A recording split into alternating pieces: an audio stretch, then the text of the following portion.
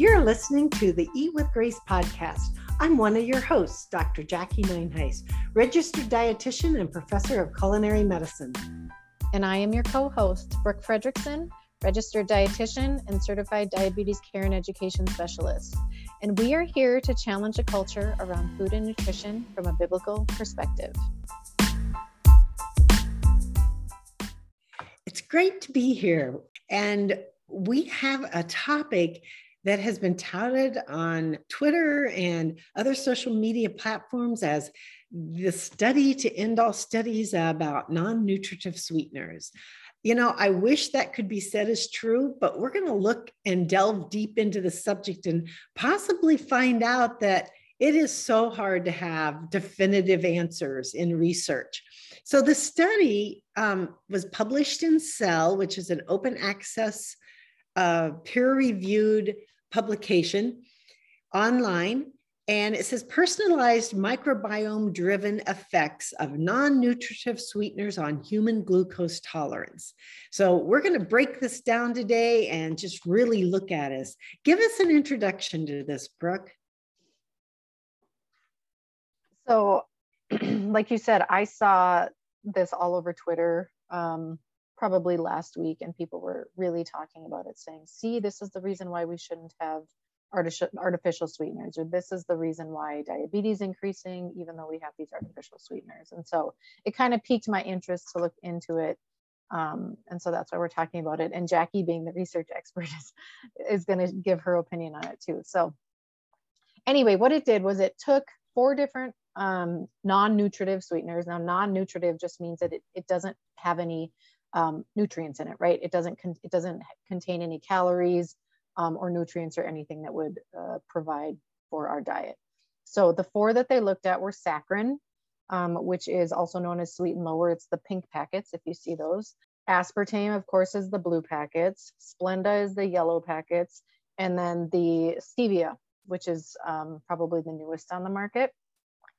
And what it did was it took these and it combined them with a little bit of glucose, and they had people eat them, and then they checked to see what their glycemic response, or what it did to their blood sugar after eating it. And of course, there was variable outcomes, but the main outcome that came out of it was that Splenda and sweet and low, or the sucralose and the saccharin especially, raised people's blood sugar after consuming it, which they shouldn't do because, right, they don't contain any carbohydrate or sugar. So that was kind of the outcome of the study. And I just wanted to talk about it today to see, like, how much truth is there in this? How much do we know about maybe why this happened? Were there any downfalls of the study? And then how are we going to look at it from a practical standpoint? Because I know I work with a lot of people who have diabetes. I know a lot of people who eat non-nutritive sweeteners. We see things like food companies reformulating their soda from diet to zero. And now the zero means that they're not only using aspartame, they're using sucralose as well. So these things are being added more and more into our food supply. And if this is really a true thing, this might be something to look at. So anyway, that's what we're going to talk about today. Jackie, I would love your input on what you think, maybe either the pros or the downfalls of the study from a professional standpoint. First of all, when you look at a study like this, you really have to wonder, what are the researchers' biases? You really want to say, did they cover all their bases so that their biases weren't evident? And I really feel like in this study, there is a bias against non-nutritive sweeteners. They don't really do a good job of showing both sides of the picture. And I think that's why then when it's picked up on Twitter and other platforms, oh, this is a study we've been waiting for. This is the one that shows everything. Well, they left out kind of the other side or minimized it.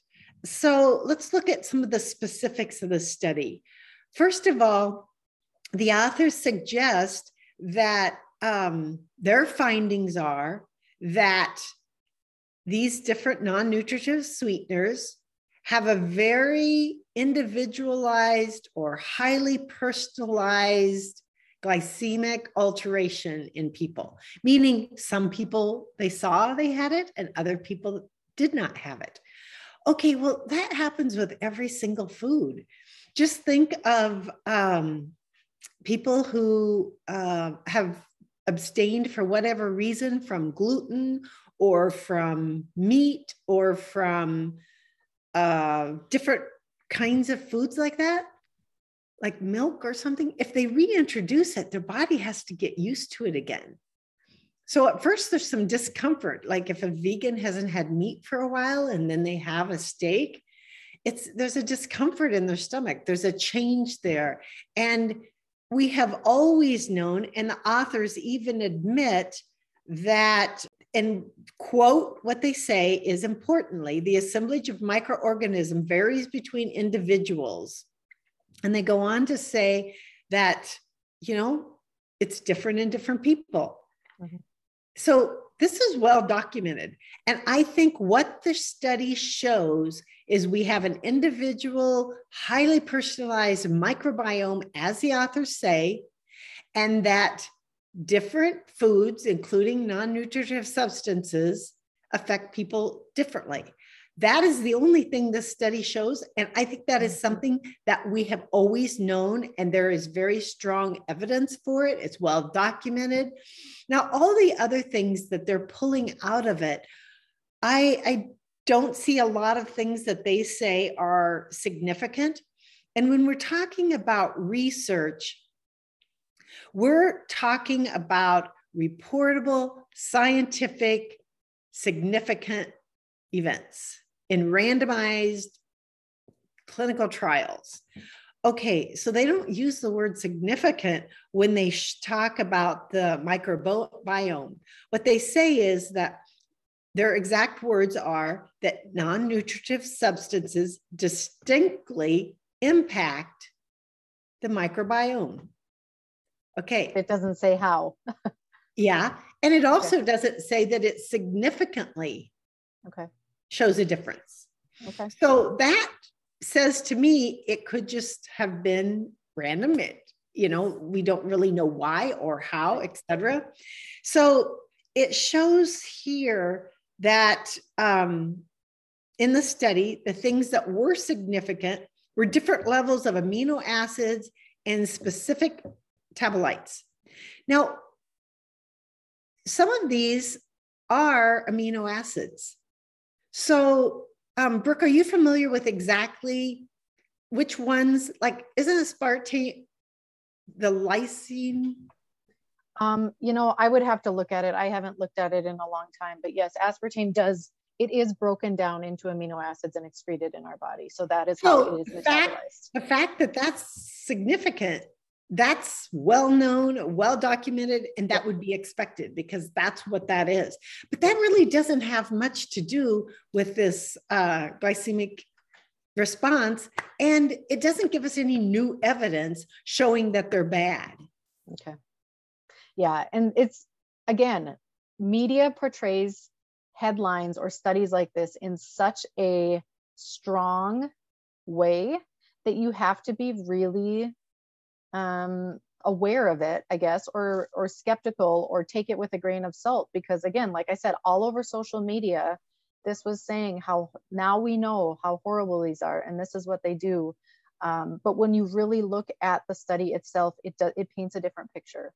And so I appreciate you for doing that for us, Jackie, and giving those limitations. So, okay. So another really interesting point about this study is that it said all of the participants in every single group, no matter what nutritive sweetener that they used, they all had decreased energy intake. Even the ones that didn't use any kind of nutritive substance or sweetener. Mm-hmm. Okay, so what's interesting about that as a dietitian is their takeaway on that was it was because of a heightened awareness. Mm-hmm. Mm-hmm. Okay, think about that. If we're working with patients and we're giving them a heightened awareness of nutrition, This study proves that that intervention is probably more important than what kind of nutritive substance that they're taking, non-nutritive sweetener that they're taking. Yep. And it's probably more important than if they made absolutely no changes. There was still a decrease in energy intake. And this also points to the fact, we talk a lot on this podcast about pushing back against the culture from a biblical perspective. And one of our perspectives is that diets really don't work, and diets aren't something we should go on. And this study shows that these people, no matter what group they were in, even if they made no changes at all, an awareness of nutrition, decreased energy intake. I thought, wow, that is proving that this is working possibly as well as any diet they could possibly go on.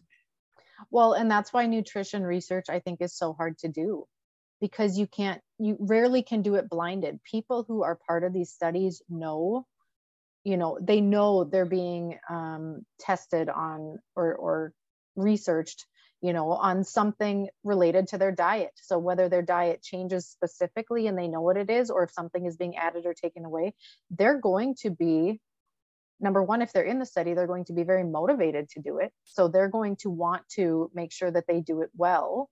So yeah, it just kind of shows how complicated it is to do studies on nutrition, because people's behaviors do affect the outcomes. Yeah. So people's behaviors do affect outcome. I want to repeat that. I think that's a really good phrase. And then the second thing is everything we put into our microbiome changes our microbiome. But what seemed to be important from all the research out there is whether these changes are transient, meaning for a short term, or does these probiotics become residents in our microbiome and really help us out and are beneficial?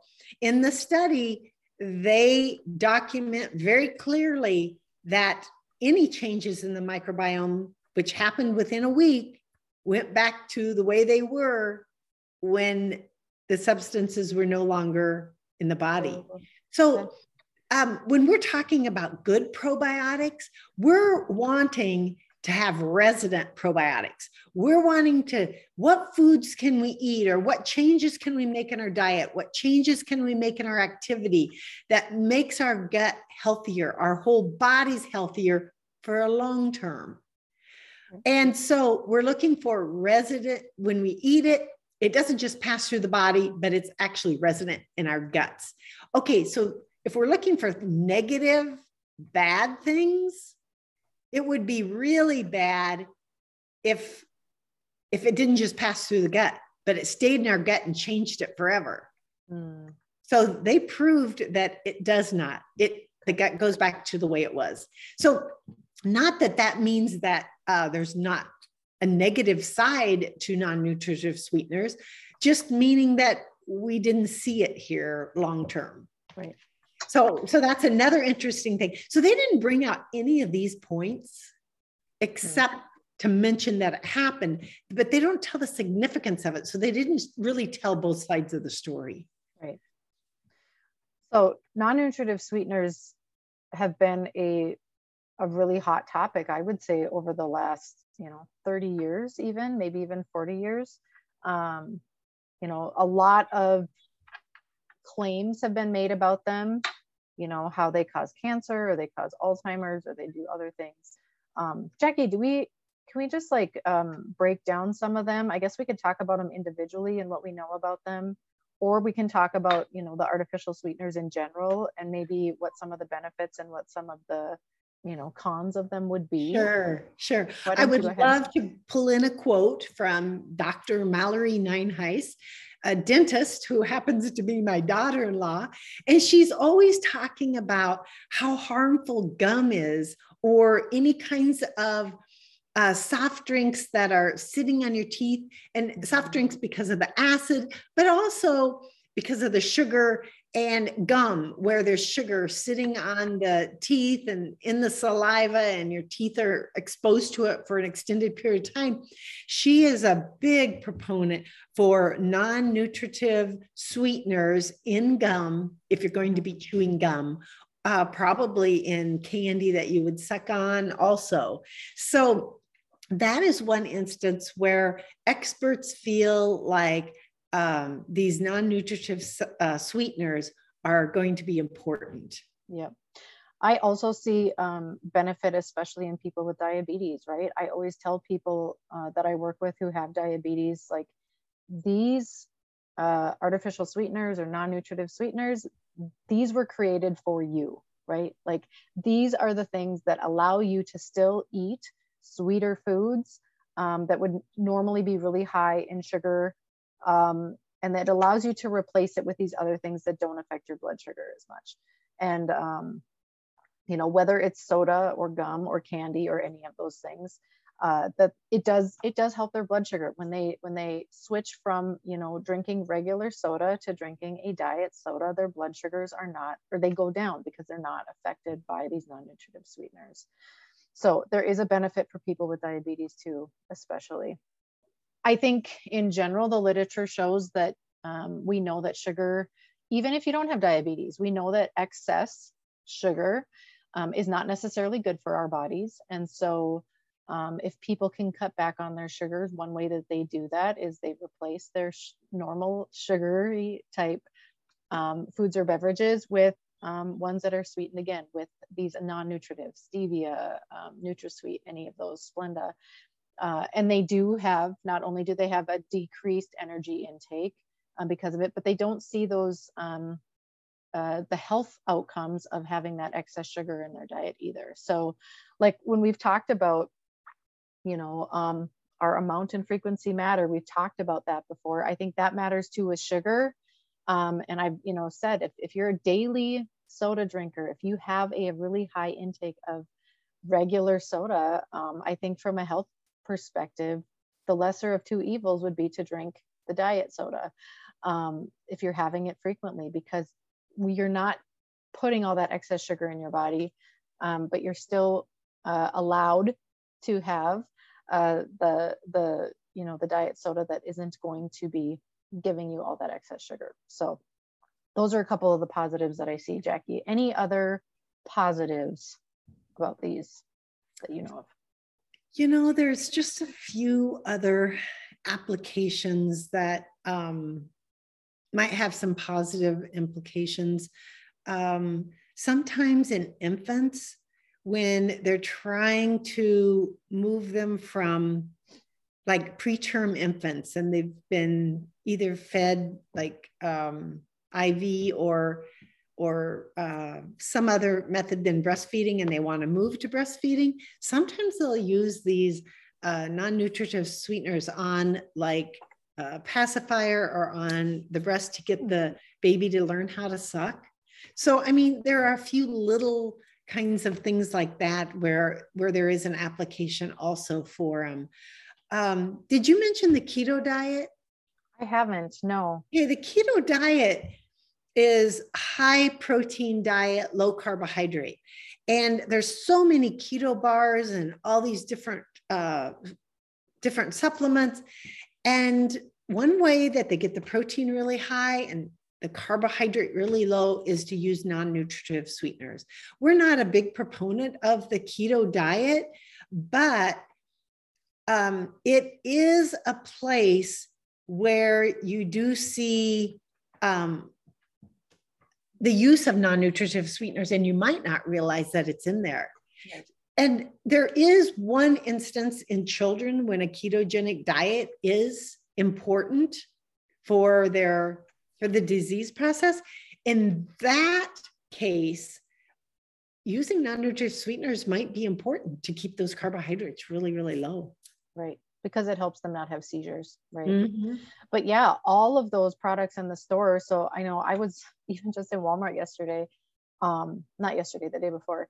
And there was a guy in front of me in the checkout, and his entire cart, I swear every single thing in his cart was labeled keto. He had keto bread, he had keto bars, he had keto shakes, like everything was keto. And so we can assume that every single one of those, because it's a processed item, is going to contain nutritive sweeteners, because most likely they would be unpalatable, meaning they would taste horrible if they didn't have some kind of sweetness to them. So yeah, any of those processed goods are going to have the non-nutritive sweeteners in them. So when we're looking at different products, it comes down to looking at a higher protein level or a higher carbohydrate level or whatever. And when you have a food, when you take something out like carbohydrates and you put non-nutritive sweeteners in, because our society likes sweet foods. That's innate in babies too, that sweet foods are good. So that's why they put it in those foods. But you take something out, something else is going to go up. And often we find people eat about the same amount of calories a day, no matter what form those calories are in. If you're eating a bag of potato chips that are lower calorie, research has shown that people eat a few more of them. And the same with these kinds of different kinds of bars, cookies that are with non-nutritive sweeteners, they have a lower calorie count, but often our bodies make up for it by eating a little bit more. So let me ask a question then.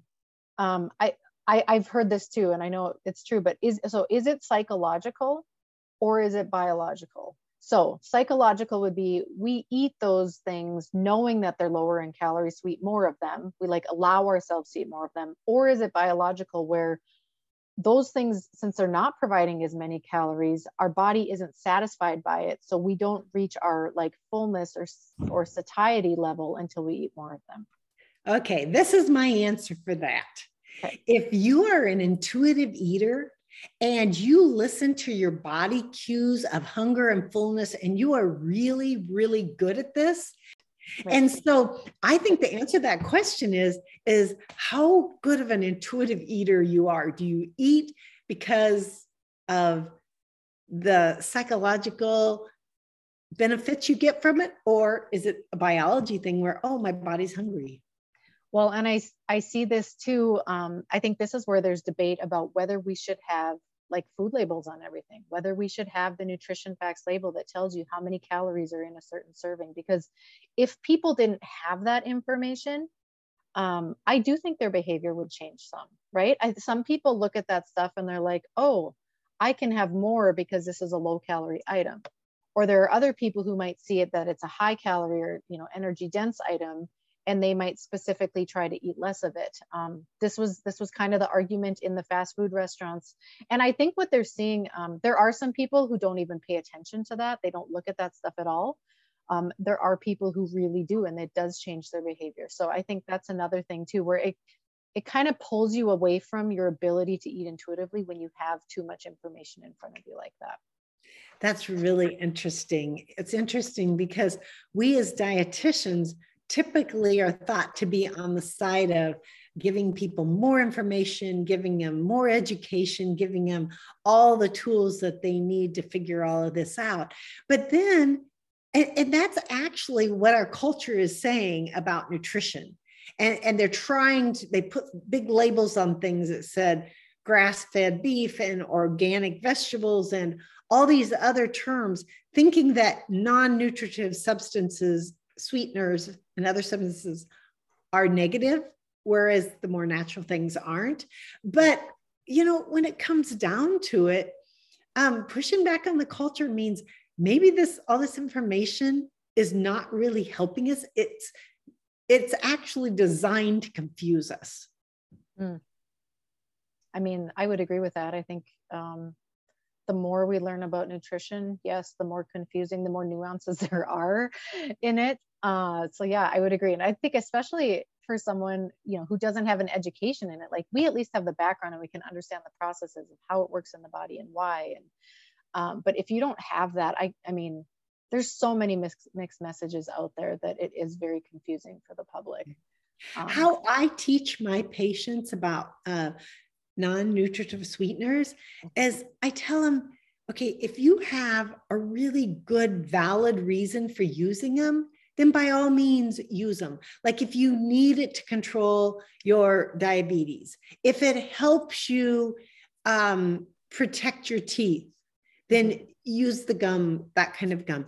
If it helps you in other ways, then please continue to use it. But if there's really not a strong reason, I feel personally, I'll leave it out.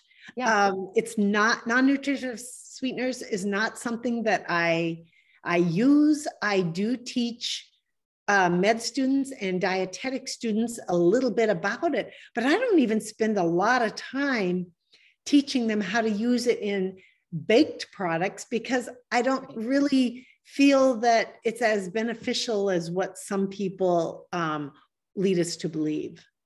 I agree with that. I know a lot, I have a lot of patients with diabetes who will ask about that. Like they'll bake all their cookies and stuff using, you know, aspartame or NutraSweet or Splenda. And first of all, I don't think you get as good of a product because sugar does have a purpose in baking. And also because there's so much flour and other carbohydrate containing things in there, it doesn't reduce the carbohydrate that much. So in the grand scheme of things, I'd say it's better to just eat the cookie or the cake or whatever, just make it with the real sugar and, you know, have a smaller piece if you're worried about your blood sugars going up than having, you know, a subpar product and eating more of it and really not seeing much of a benefit. So I guess I agree. I don't necessarily push my patients towards using artificial sweeteners. I think, you know, the less we can use, probably the better. They don't do anything good for our body. They're not something that we should like seek out to eat. And I think if we're eating mostly whole foods, we're not going to get a lot of it in our diet. But I'd say, you know, specifically, like you mentioned, the gum, you know, and the soda, I think are two big pieces where we've shown a lot of benefit for certain people to do that instead of the sugar option. Yeah. I had a patient who drank a huge amount of soft drinks and they drink the sugar sweetened soft drinks. And I suggested, you know, cutting it in half or, you know, it'd be nice to cut it out altogether. And they also have asthma, which creates a lot of phlegm, especially during maybe the allergy seasons or whenever they're in contact with something that's made their asthma flare up. And so they felt like that it cut through all of this and made them feel just a little bit better. So they were able to actually take a walk. They were actually able to enjoy life and to be more active. And in that case, I was hard put to say, don't use either, you know, a non-nutritive sweetener or something, because it would be beneficial instead of having like 2,000 calories worth of sugar a day. Right. So I think one of the big fears out there is that these artificial sweeteners are not safe for us. What would you say to that? You know, I think there's so many things in our food supply and in our environment that have been found to not be natural to our body. And so we assume that's causing all of our comorbidities, all of our preventive diseases. You know, we may continue to find more and more information about that, but we also find that some things we used to think are harmful probably don't affect everyone. Take sodium, for example. So some people have hypertension are salt sensitive and other people are not. So it's not like we can say salt is harmful for every single person. We don't want to use it in large amounts, but in small amounts, it makes whole foods taste really good. And it helps people enjoy fruits and vegetables that they might not have ever enjoyed before. So when we look at it as being harmful, we have to say at what levels, which there is the generally regarded as safe list. Another thing to think about with these kinds of substances are, how about the rest of our diet? If we could increase our water and increase our fiber intake, that is going to move food through the digestive tract faster. Any harmful substances that could possibly be in our food is in contact with the intestinal wall or the gut wall less, less is going to be absorbed, more is passed out through your body. And so all of our food is safer when we eat a really healthy, whole food, high fiber diet. Yeah. And I agree. We need to look at, again, we need to look at big picture. We need to look at everything that we're eating and not focus in on these little individual nutrients or individual food substances. And that's, again, one of those tiny little steps or lifestyle changes that you can make. If you feel like you're eating a lot of nutritive, you know, if you're adding a Splenda to your cereal every morning, and if every time you, you know, you have coffee, you're putting it in there. And if every time, you know, if you notice that you're just, you know, on a daily basis, eating lots of these things, you could make it's possible to make a small change in your diet and be intentional about, okay, is there anything, like maybe instead of drinking 3 cans of Diet Coke a day, I'm going to cut back to 1 and I'm going to replace it with water or like a sparkling water or flavored water or something like that. Like that would be one way that you could cut back on it, and it would be beneficial to you. So what a great idea. What a great idea. So I have a question for you. Another criticism of non-nutritive sweeteners, which the study did not address at all, is that it increases a preference for sweetness. Mm-hmm. And, you know, I've often wondered about this, and I have even tried to experiment with myself to see if I thought that was true. I've read research on it. There's no definitive answer, but what do you think? And again, maybe this is one of those things that depends on the person. You know, maybe for some people, yes, it does, or it doesn't.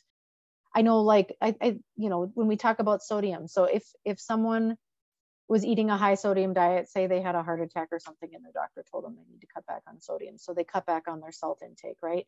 After a couple of months of doing that, if they try to add salt to their food, or if they eat something really salty, it's like really overbearing because they've gotten used to that lower sodium thing. I think the same thing could apply with this. If you're used to sweet things all the time and all of a sudden you're not introducing them into your diet, you get used to not having those sweet things. I think that makes sense 100%. But I think that's a really interesting point, because if we look at recipes from cookbooks that are like 50, 60, 70 years ago, the desserts are much less sweet than our desserts today. And if you compare the exact same kind of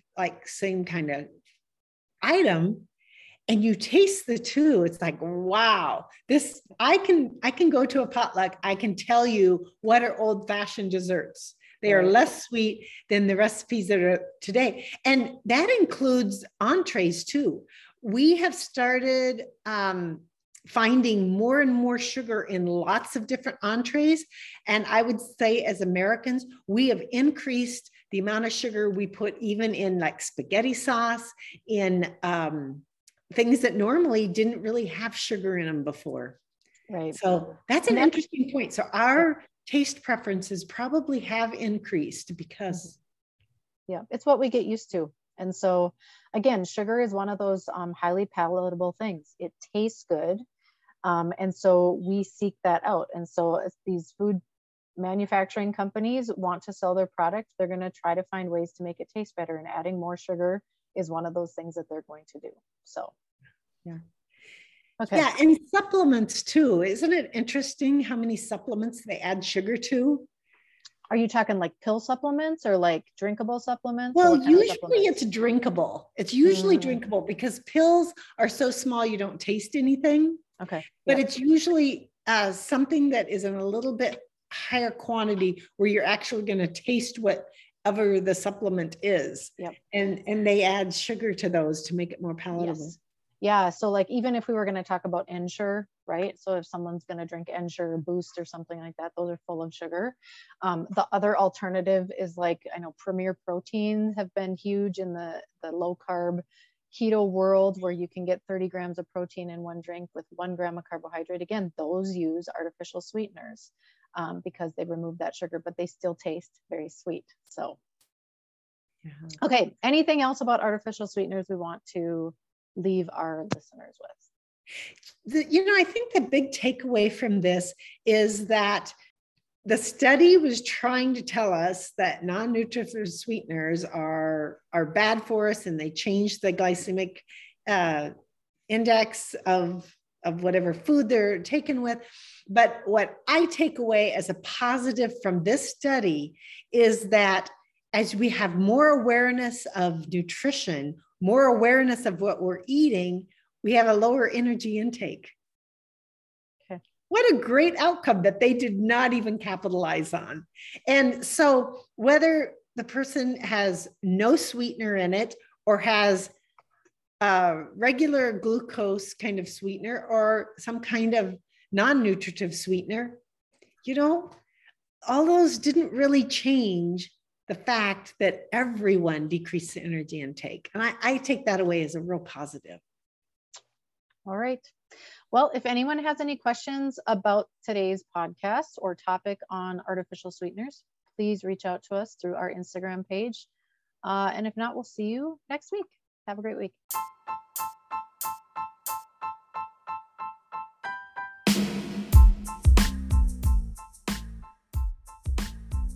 Thank you for listening to the Eat with Grace podcast. If you haven't already, please consider subscribing so you don't miss an episode.